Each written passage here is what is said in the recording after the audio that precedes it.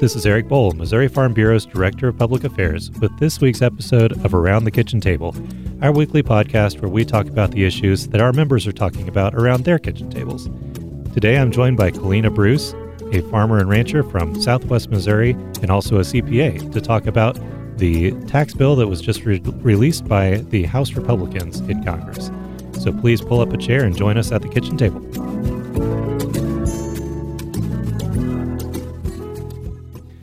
Hi, Kalina. Thanks for joining us.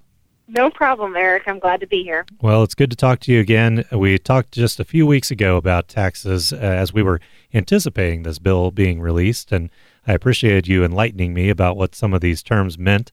If anybody is wanting some background, they may want to go back and listen to our conversation from a few weeks ago to understand what some of these topics are. But it was exciting to finally get to look at what the bill actually said and see what the proposal is that we've been waiting for literally years. Now we actually saw a pen put to paper and got to take a look at and evaluate it a little bit. So what are your initial takeaways after looking at this bill that the House Republicans introduced last week and they're starting to discuss this week? Well, we were really pushing for a few key things. The continuation of cash accounting, being able to deduct business interest, repealing the estate tax law, and we got some relief there, and that's really exciting. That they listened to what we had to say, especially what our members had to say when they went and contacted their congressmen or their senators, and so we're excited about that. I'm excited about the individual tax brackets and seeing those rates kind of condensed down and lower. But, some of it, we're really quite unsure of how things are going to shake out.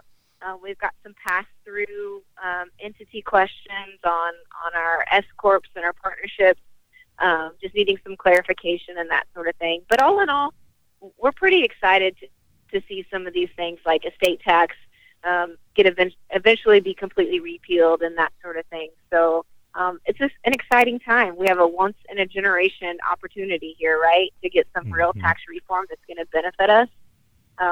So we're just, still kind of wading through it. We've not had a whole lot of days to I think really it's something like 500 pages of text to actually look through. So we're all, it seems like every day we uncover a new detail that we hadn't really heard about yet. So that's definitely the case.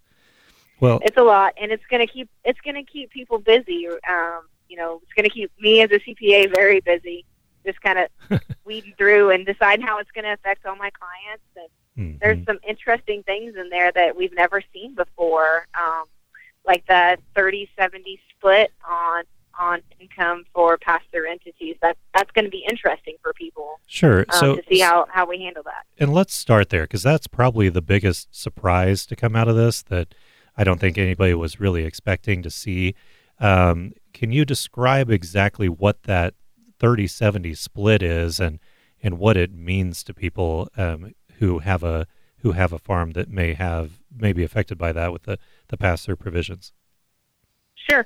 So this is going to affect all pass-through income, and that's going to be for sole proprietors who file just on their individual tax return on the Schedule F, be for partnerships and S corporations.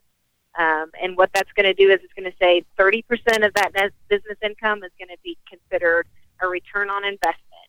And that will mean that it cannot be taxed higher than 25%, no matter what that income is. And so that would be that would be taxed at the corporate rate, right? Is that correct? Or is that a separate rate? Okay. It's going to be separate. So our individual tax brackets now go, from 12 to 25. To 35, and so what that's saying is that 30% cannot go higher than the 25% tax, and then the other 70%, of course, will be taxed at wherever you're at in your tax bracket. Right now, there's not a lot of clarification on self-employment tax, and so something that American Farm Bureau is really pushing for and working hard on is getting that clarification to say, well, if 30% is really a return on investment, then we want that 30% to not be subject to self-employment tax. Sure. And that right there is going to reduce the effective tax rate for farmers and ranchers nationwide by quite a bit. Mm-hmm. So we're excited to see where we can get on that piece of legislation. Mm-hmm. So just to clarify or to go back and make sure that I've got this straight.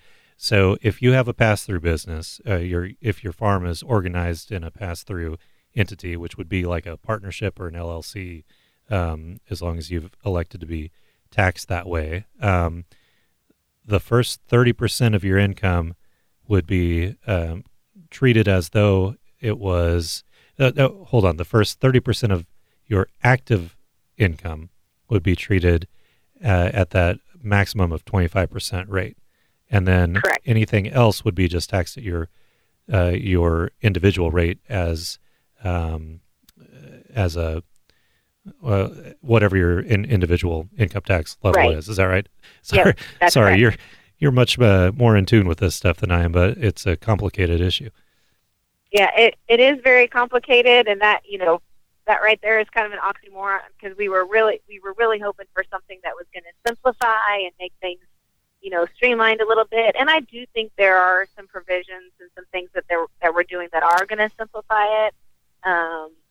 But it's all new, right? So Mm-hmm. everybody's going to have a new tax plan, and we're all going to have to learn it together, because we're rolling out for 2018, right? But it's Mhm. November of 2017. Mm-hmm. So, everybody's going to be learning this as we go, so to speak. Absolutely. And we should also preface all this to say that this is just the first proposal. Who knows how this may Yes. change by the time it gets Yeah. hopefully voted on and something gets passed. It may look very different from what we're seeing right now. Absolutely. So one of the other issues you mentioned is this the Section 179, or the depreciation. I'm sorry, it's expensing, correct?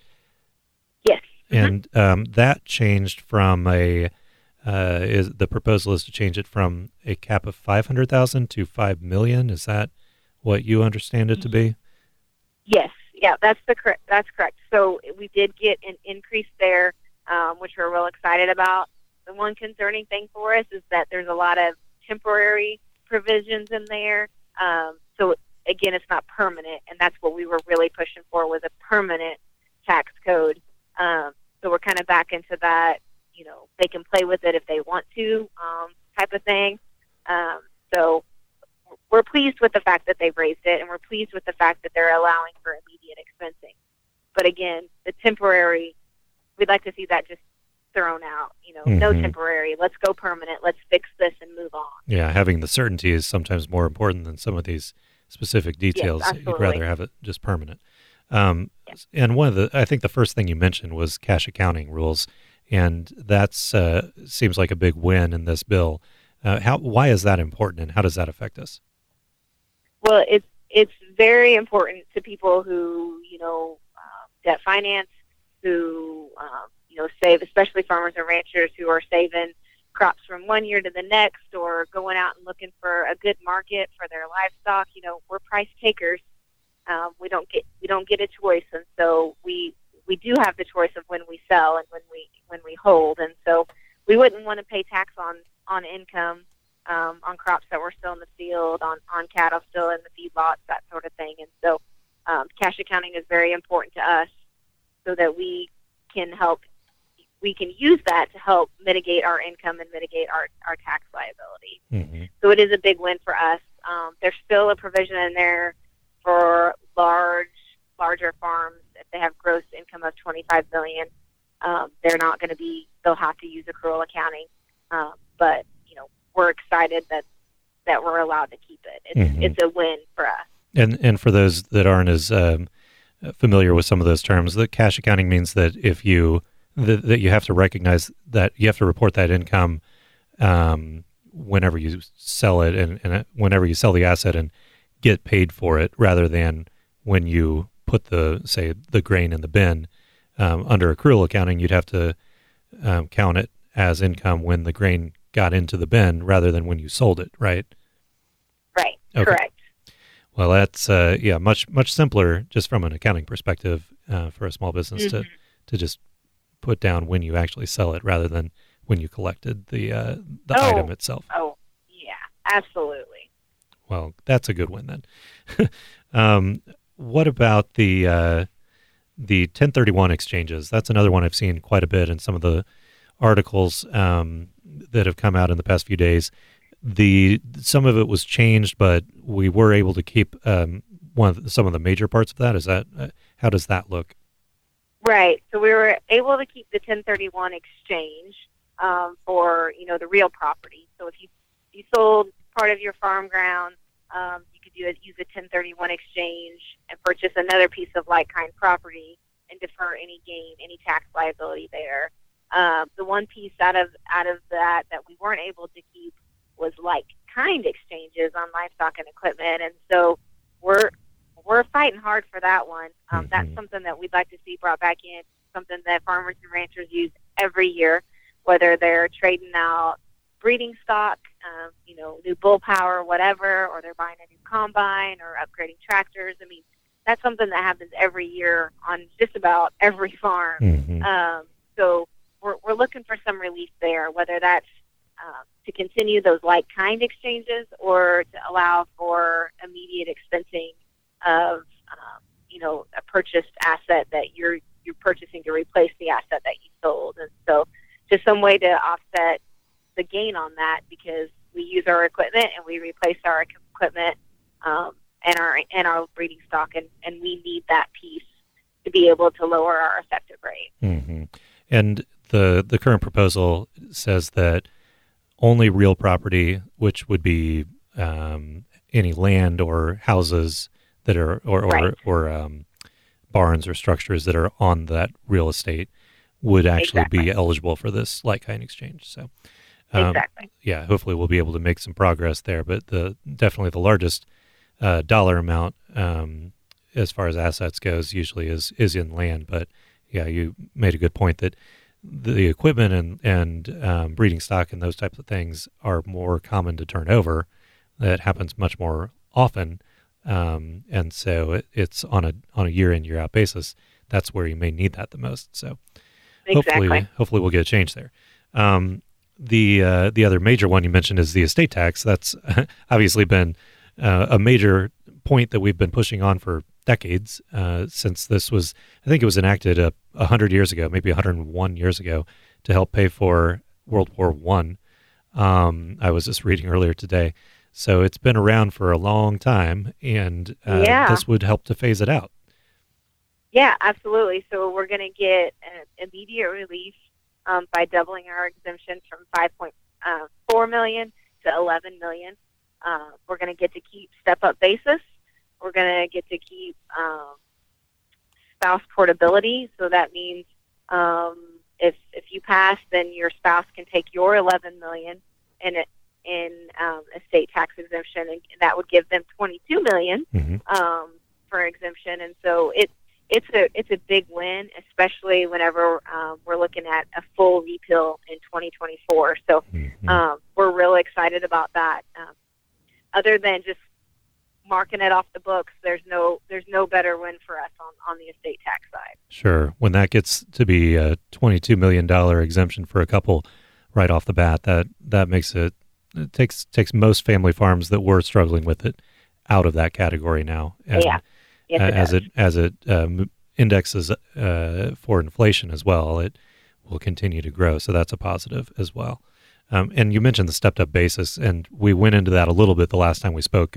But I think that's such an important concept. Could you explain that again as to why that's an important issue?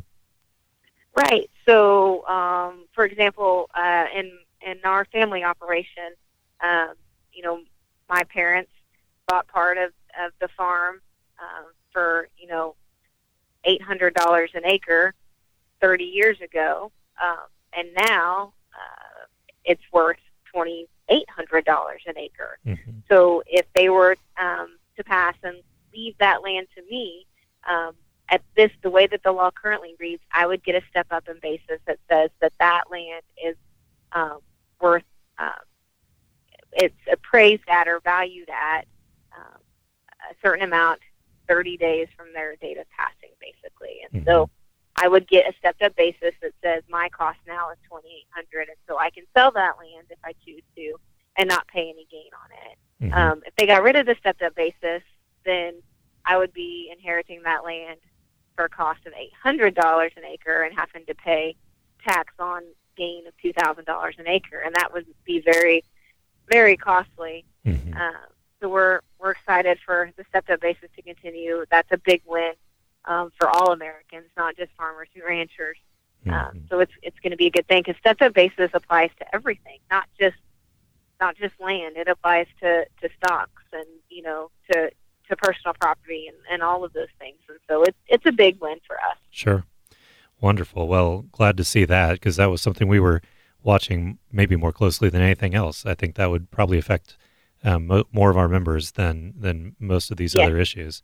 The one other item that we had heard a lot of concern about over the past few months and seems like yet again came out fairly good for us was business interest deduction, and especially, well, I should mention the fact that you are the national chairwoman of the Young Farmers and Ranchers Committee for AFBF, and a lot of young farmers and ranchers were concerned about that because younger farmers pay a larger proportion of their income towards a larger proportion of their expenses goods towards debt service than maybe older people because they're earlier in their careers. So they're trying to buy land or buy assets and pay them off.